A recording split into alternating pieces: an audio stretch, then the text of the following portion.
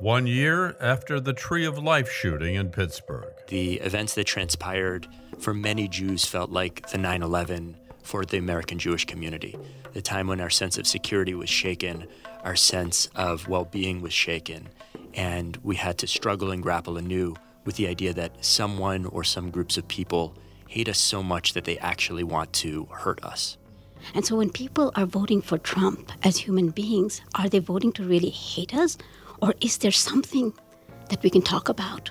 Is there something that I, as a Muslim, can listen to and talk to my kids about and tell them, look, maybe people are threatened because they value something. Whether it's wrong or right, we still have to listen as human beings. How can we hear each other? How can we really love and embrace, even if it hurts?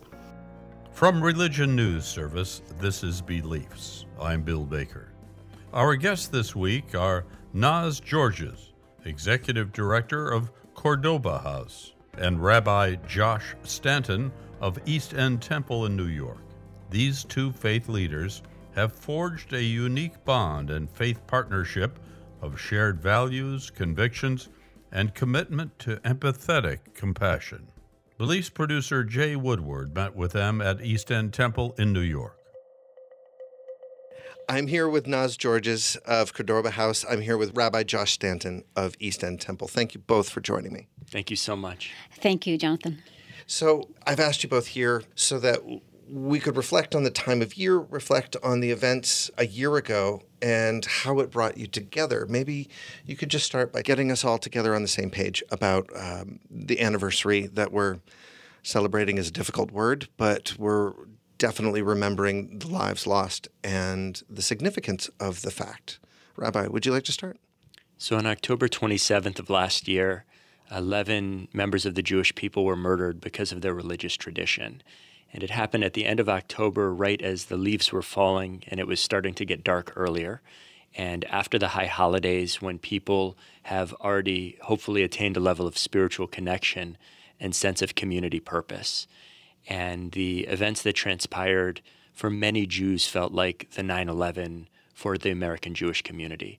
The time when our sense of security was shaken, our sense of well-being was shaken, and we had to struggle and grapple anew with the idea that someone or some groups of people hate us so much that they actually want to hurt us.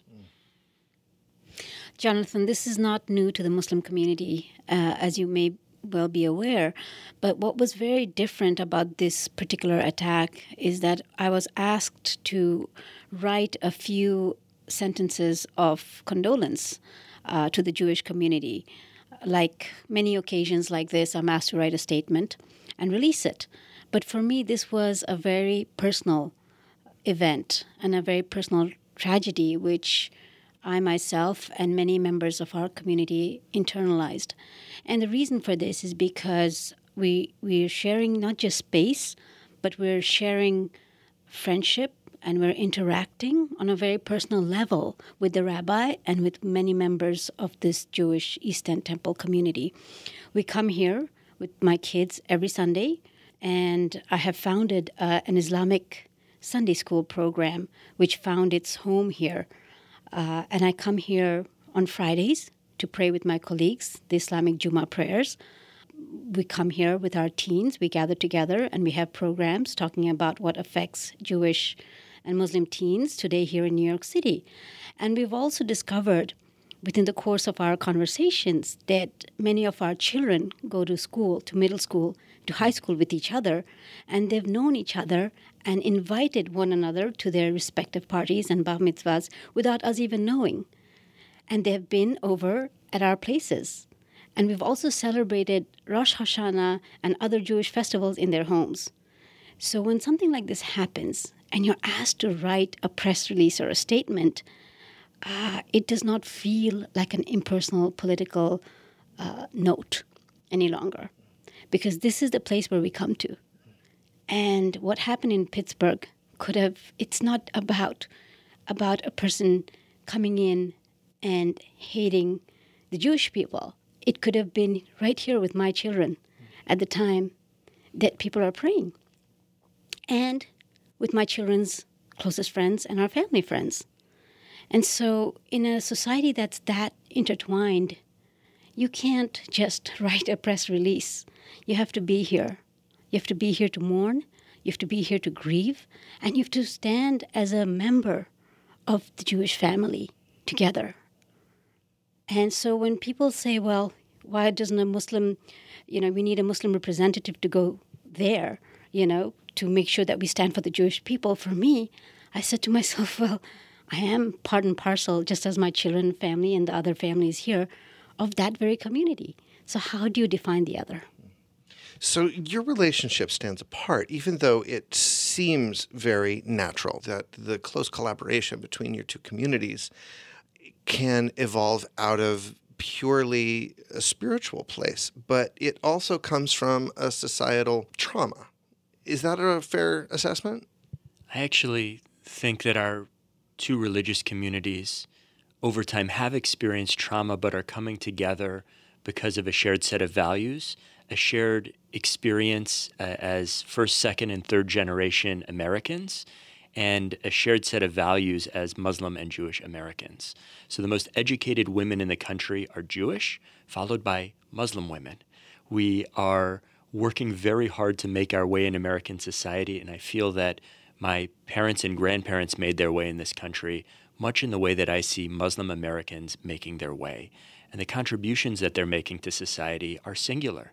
So when a Muslim American does something that is of incredible good for the United States or people writ large, I feel a sense of pride because it feels as though they are taking the same path as Jewish Americans over the past several generations.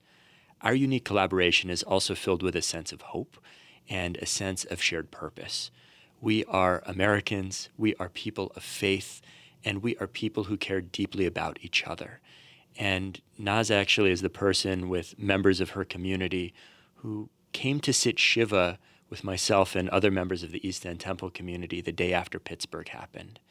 And it was the first time that I had the chance to just be sad.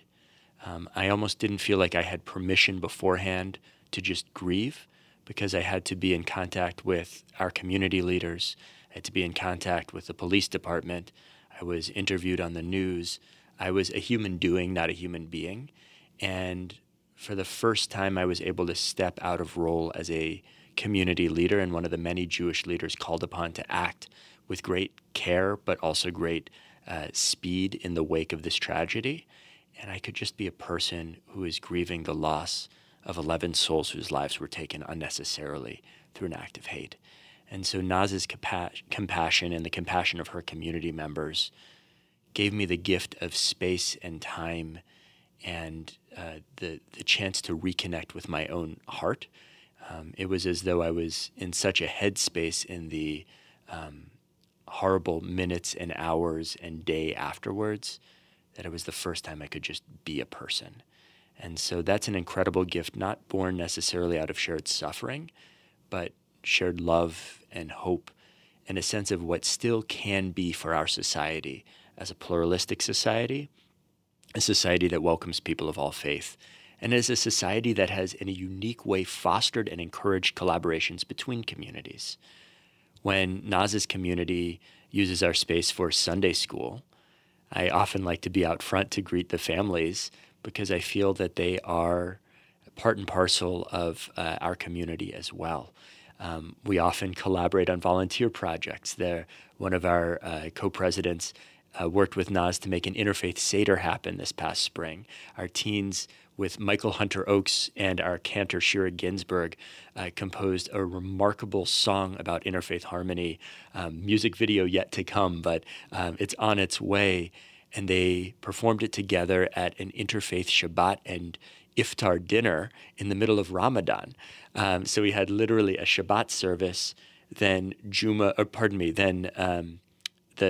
Maghrib prayers, and then an iftar breaking of the fast in the middle of Ramadan, and a celebration of what our teens had done and what our communities are doing in collaboration and in a shared vision for what could be with closer collaboration.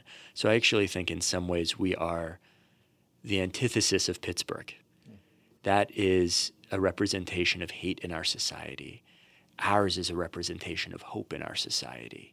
And what is very difficult sometimes and emotionally draining is going between the two, acknowledging the reality that there are people in our society who hate without ever for a moment letting them diminish the vision that we have for people who hope and love and care and are able to build together.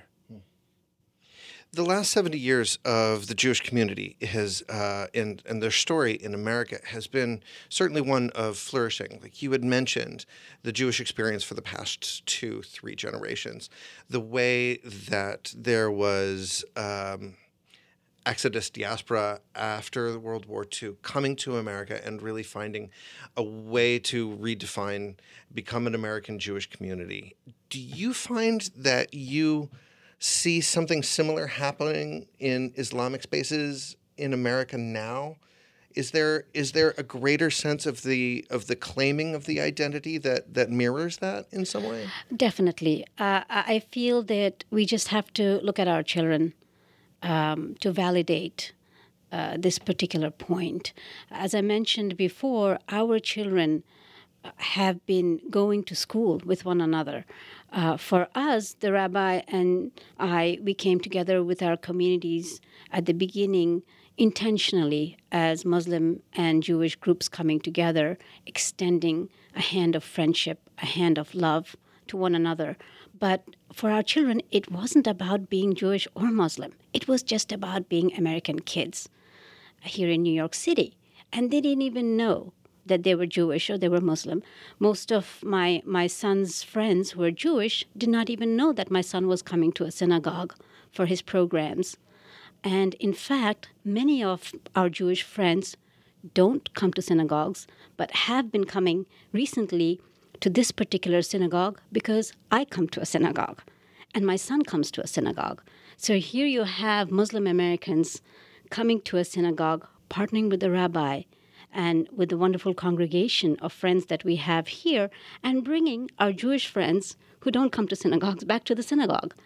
So this is what the point here is, that our children don't look at race and color and creed.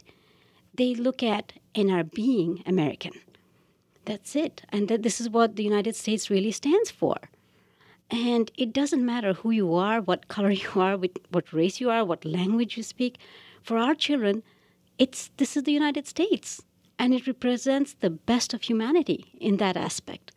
And there's a saying that if we can do this in New York, we can do this anywhere. And so this is what my hope is, because we need to really pay attention. In the words of Jesus Christ, that, a child leads the way. And that really is true, because if we're not paying attention to that, we're not seeing what the present is and what the future is going to increasingly look like. I'd like to ask you more about your kids, both kids and teenager kids. A study was just released that indicated, especially in the Jewish community, that there's a reluctance, a concern about wearing outward symbols of faith.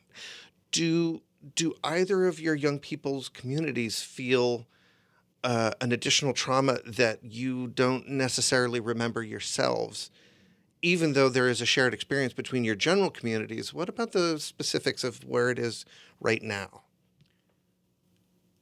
I hear about a bit of a duality, that there is anxiety about outward expressions of faith, and at the same time that those outward expressions are an act of defiance that makes people really proud, that people are saying out loud that they are Jewish as a way of staking a claim in society that we as a people belong, that being on the sidelines is not an option.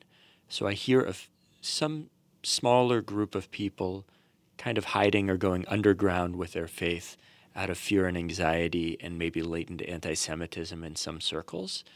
I also hear about people loudly proclaiming it and sort of saying, so what? This is who I am. This is what I'm about. What are you going to do about it? And so it's both. And in some ways, on different days and different moments, I feel both too. I walk around with a kippah on. In some moments, I do so with head held high and, what do you want? And during the high holidays, I'm often on the subway with a shofar, a giant ram's horn. It's really hard to miss a rabbi with a ram's horn during the high holidays, riding around on the train when it's packed. That's so New York. It's so New York. And people come up to me and they say, can you play it? Can you do it? So then I'm the rabbi playing the shofar on the train. It's like a terrible, it's a parody of a parody of a parody. And so I have moments like that. And then I have moments where maybe on days when I'm tired or things aren't going well or whatever it might be, when I'm really anxious about having a kippah on and being visibly Jewish. One of the nice things about being in New York is that I feel very safe here. I would say openly, when I venture to other parts of the country, I feel less safe. And there are times when I'm less open about being Jewish. I might wear a baseball cap. I might not wear a head covering, depending on the context in which I find myself.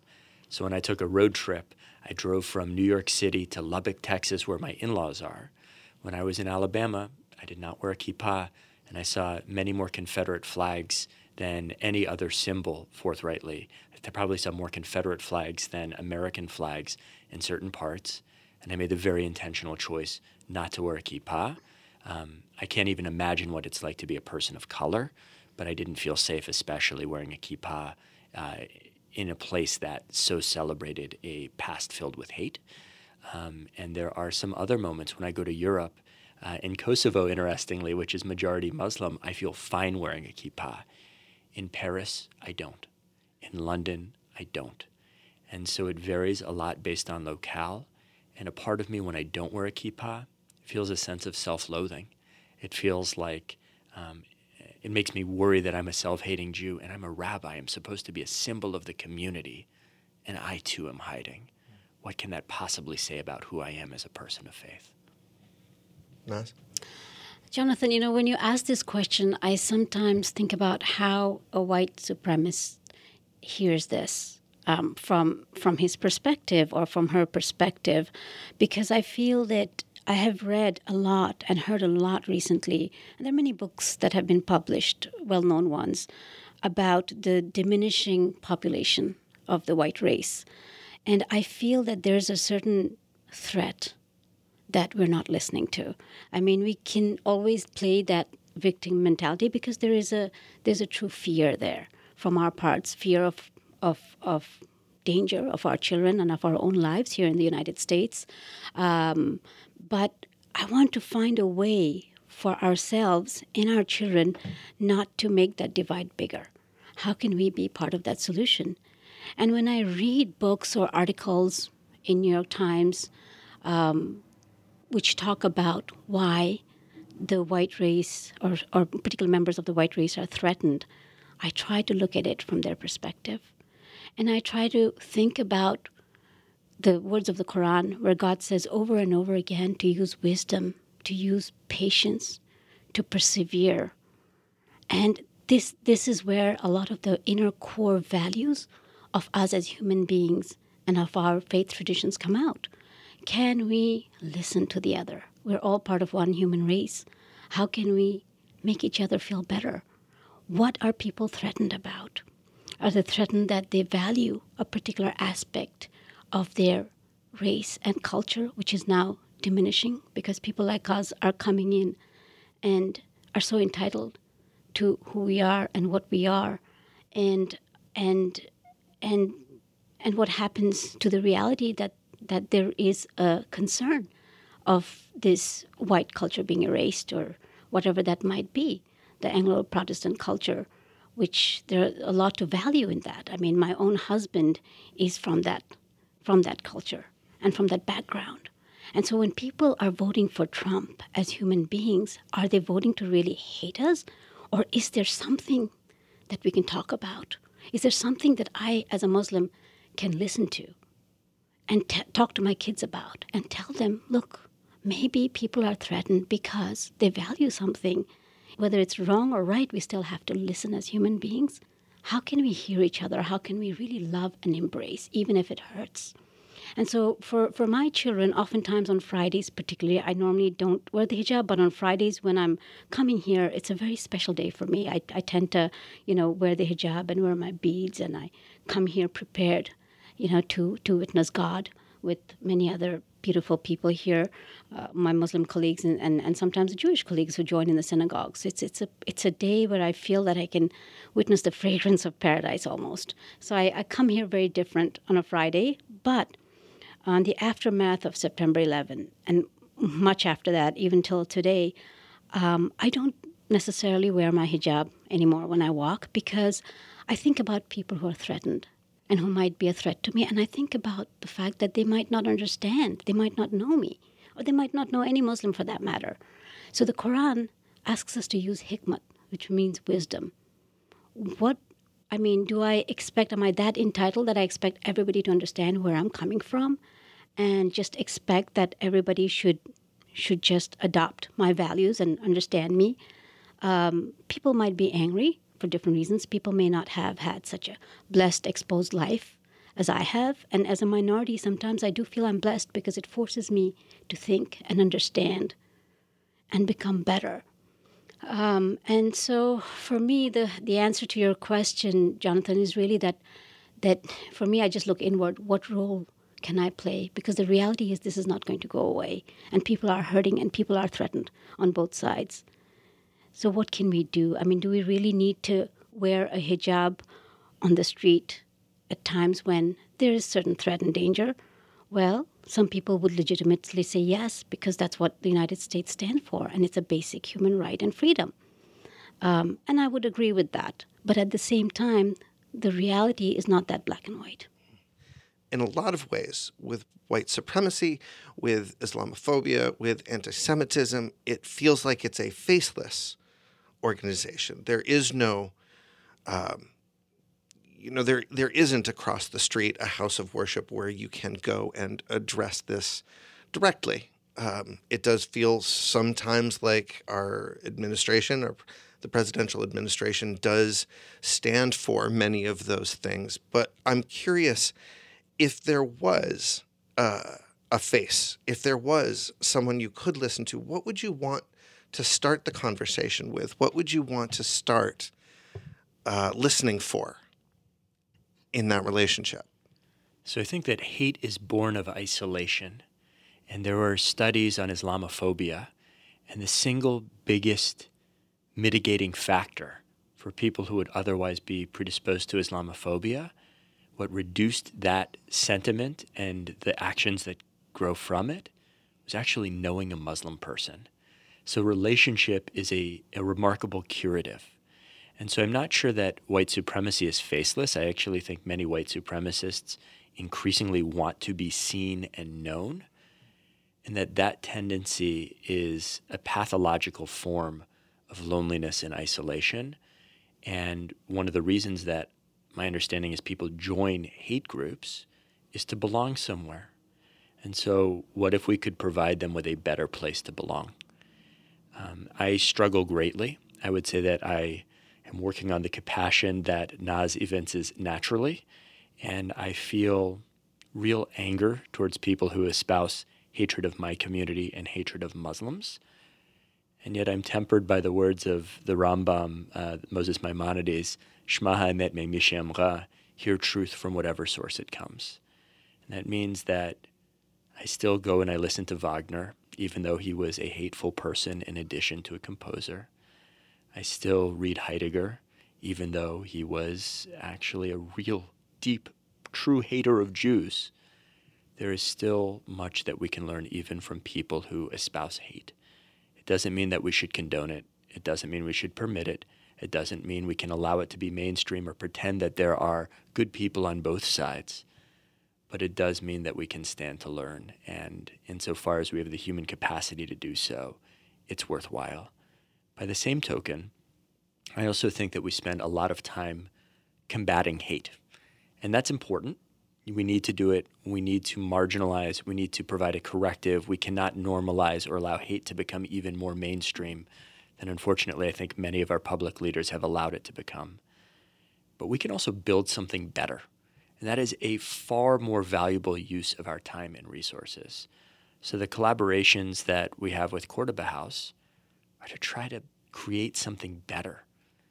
And I think that that is the strongest antidote to hatred, is an alternative. And same goes for the white supremacist who feels unseen, unheard, uncared about. It's can we provide them with a better alternative? Because human beings are innately good, and that means these people were trained or created to hate. They were taught to hate. So how do we keep them from being taught hate in the first place? Keep them from being radicalized into terrorist extremists, as the shooter in Pittsburgh I would classify very clearly as a terrorist extremist who is radicalized. And how do we provide them with a better way to live, a sense of community that is not contingent on hate, and the possibility of a more positive future? So, Jonathan, for me, I would answer that question more personally. I once read a very crude translation of an advice or a poem by Rumi, and Jalaluddin Rumi, the well-known poet. And what the advice really said was that, theologians and scholars and politicians discourse with one another and dialogue with one another, whereas the people who love embrace one another. So to answer your question, what would I say to a person who is threatened, or a white supremacist, or anybody? It doesn't have to be a white supremacist. To a degree, I think there are many people who don't come out with it that might be threatened by what's happening, or that might look at a culture that's alien to them, pervading their streets and neighborhoods and schools in some respects, And so for me, I would just start with a meal, because I feel that human beings in general all need love. They all need to be embraced. They all need to be heard. And that's a fundamental human dignity. So I would start by those things. And oftentimes you don't need to talk to say, listen, I care and I understand, from one human being to another. And I'm also reminded there is a saying of the Prophet Muhammad, peace and blessings be upon him, which is called a hadith, where all his sayings are recorded. And there's a particular set of hadith that are very close to my heart, and those are the hadith that are apparently recorded directly from what God said to Prophet Muhammad in the first person. And one of those hadith say that it's a person who's in heaven, and he looks at the many different layers and stations of heaven. And he's a person that has been wronged by another, but he goes to heaven. And he looks upon the different layers of heaven, and he says to God, who belongs to that highest level of heaven? And God says to him, you will if you forgive your brother. So there is something deeply compassionate about God himself. And he's compassionate, and he loves compassion, and he loves understanding. And in order to forgive, you have to have understanding of the other and compassion of the other. So for me, I believe that every human being can or has the opportunity to be called to heal themselves. And I believe that part of our role is to invite people to that aspect of themselves. It's interesting bringing into conversation the notion of forgiveness and requirements of change. There was one very remarkable Jewish response to the murder in Pittsburgh. That was by the Jewish nurse who saved his life and treated him in the local medical center. That is a Jewish response, that we save lives. And the other response is to require people to change. Forgiveness is not something that one grants typically in Jewish tradition for a person who does not change, but we believe deeply in the human capacity to change. And so we are not bestowing upon everyone forgiveness and love if they continue to espouse hate, but we have a deep belief that people can change and improve, and that there's no such thing as an unredeemable person. And so we hold a lot of tension and hurt. It's people hate us. And we have the faith that even those people can change. And the very difficult task and the emotional labor that is so exhausting these days is the question of how we can change hearts and minds at a moment when, for our very survival, we need to. The emotional exhaustion is palpable in you, and yet you both bring such amazing energy towards the collaboration, towards the relationship that you're inventing. You're inventing whole cloth. There are not many communities like you. I know that you are also enjoying the process of inventing something new, inventing something entirely different, a different way of worshiping together, a different way of not worshiping together, but also being in the same space. That must feed you. Do you have an idea of what you're building, what you're looking for next, how you want to see this thing grow, and what you can give to the world as a result of it? I think we are focusing on relationship right now. And what is giving us such energy and hope, or at least what's giving me such energy and hope, is the depth of relationship and sincerity of relationship. And from relationship, all sorts of things can emerge and bloom. And I think a lot is happening by virtue of connecting our communities at a number of different moments. And what is yet to emerge remains to be seen. But there is so much possibility and hope by virtue of having two communities that are meaningfully and in an ongoing way connected. There's something about ongoing relationship that is very different than one-off connections. For a lot of people, interfaith dialogue and collaboration is one meal. And the hope is that the incredible meal at Naz's home or my home or whatever is the start. And when it is, a lot can happen. So we are in the dreaming phase, we're in the building phase, but most importantly, we are investing in relationship so that whatever happens next, it is done with compassion and love and mutual respect, as well as acknowledgement of difference.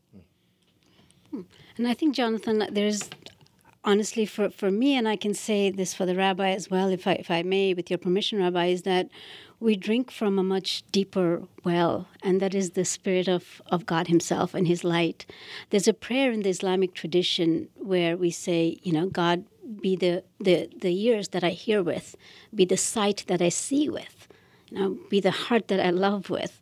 Give me light above me, light below me, light on the right of me, light on the left of me. And this light of God is really what nourishes me. And that's the well that I drink from, which is eternal. So I feel that this is what rejuvenates me. When I see the rabbi, I share that light with him. When my light diminishes and I have a hard day with the community and we're all ministering, and I see the rabbi and he's positive, he will come up and greet me and shake hands with me, and he's such a source of light. So it actually, both of us coming together, helps us increase each other's strength, which is ultimately the strength that comes, I believe, from the eternal source of strength and the eternal source of light. And this has been very helpful. And the friendship and the love are all attributes from the eternal love. And this has been something incredibly positive for me to move forward. And having said that, all these issues of, hate and justice and everything that we have to stand up for and stand up to against the world ultimately are all a test for ourselves. Because there are verses in the Quran where God reminds His beloved prophets, all of them, Prophet Abraham, Prophet Muhammad, peace and blessings be upon all of them, Prophet Moses, Sayyidina Musa alayhi salam, Sayyidina Isa alayhi salam. He reminds them that no matter how much you try, there are some people who just won't listen and won't believe. And this is God saying this. And then He says, do they propose to teach God their religion? Which makes me feel that God is saying this. So then, but at the same time, He's asking us to continue to be good, to continue to try, and He encourages to do so. So ultimately, Jonathan, I feel that this is really a test for us. All these things that really come and go will come and go, and they will continue. But what are the choices that we make? And what are the choices that we're inviting others to make? okay, everything we build in Break, we've talked about building a multi-faith center, and Rabbi and I dream about this by the minute, where we can have like a center where we can have Eastern Temple and Cordova House and a Christian group and Hindu and Sikh groups all together, like a WeWorks that is for religious people almost, if I may say so. We dream about this. We dream about people with light coming together to strengthen each other and the world and to help heal and to do good work. But ultimately, no matter what structure human beings build and break, everything is constantly in transition in this life, and so are we. So what remains of us are our actions. And that is where we need to pay attention to ourselves, particularly when we're challenged. So I love that you used the word test. There's a beautiful commentary, a beautiful midrash on the 10 tests of the prophet Abraham, the original Jew, we're Abrahamic people for a reason. And it's Nes lihid noses, in the test you unfurl your true banner. And I think that if there's something that has been evident to me, it's in the trying time that the past year has been, we have seen each other's true colors. And so there is a depth of trust that has emerged in the past year by virtue of going through it in such close collaboration. It has not meant the year has been free of pain. I am exhausted. I feel moments that really feel filled with hurt and suffering. And yet there's such depth of trust and relationship because it has been a year so filled with it. And so we are unfurling our banner because we're being tested right now. Naz Georges, Rabbi Josh Stanton, thank you so much for speaking with Beliefs. Thank you so much. You're welcome, Jonathan. Thank you. Our guest this week, Naz Georges, Executive Director of Cordova House, and Rabbi Josh Stanton of East End Temple in New York City.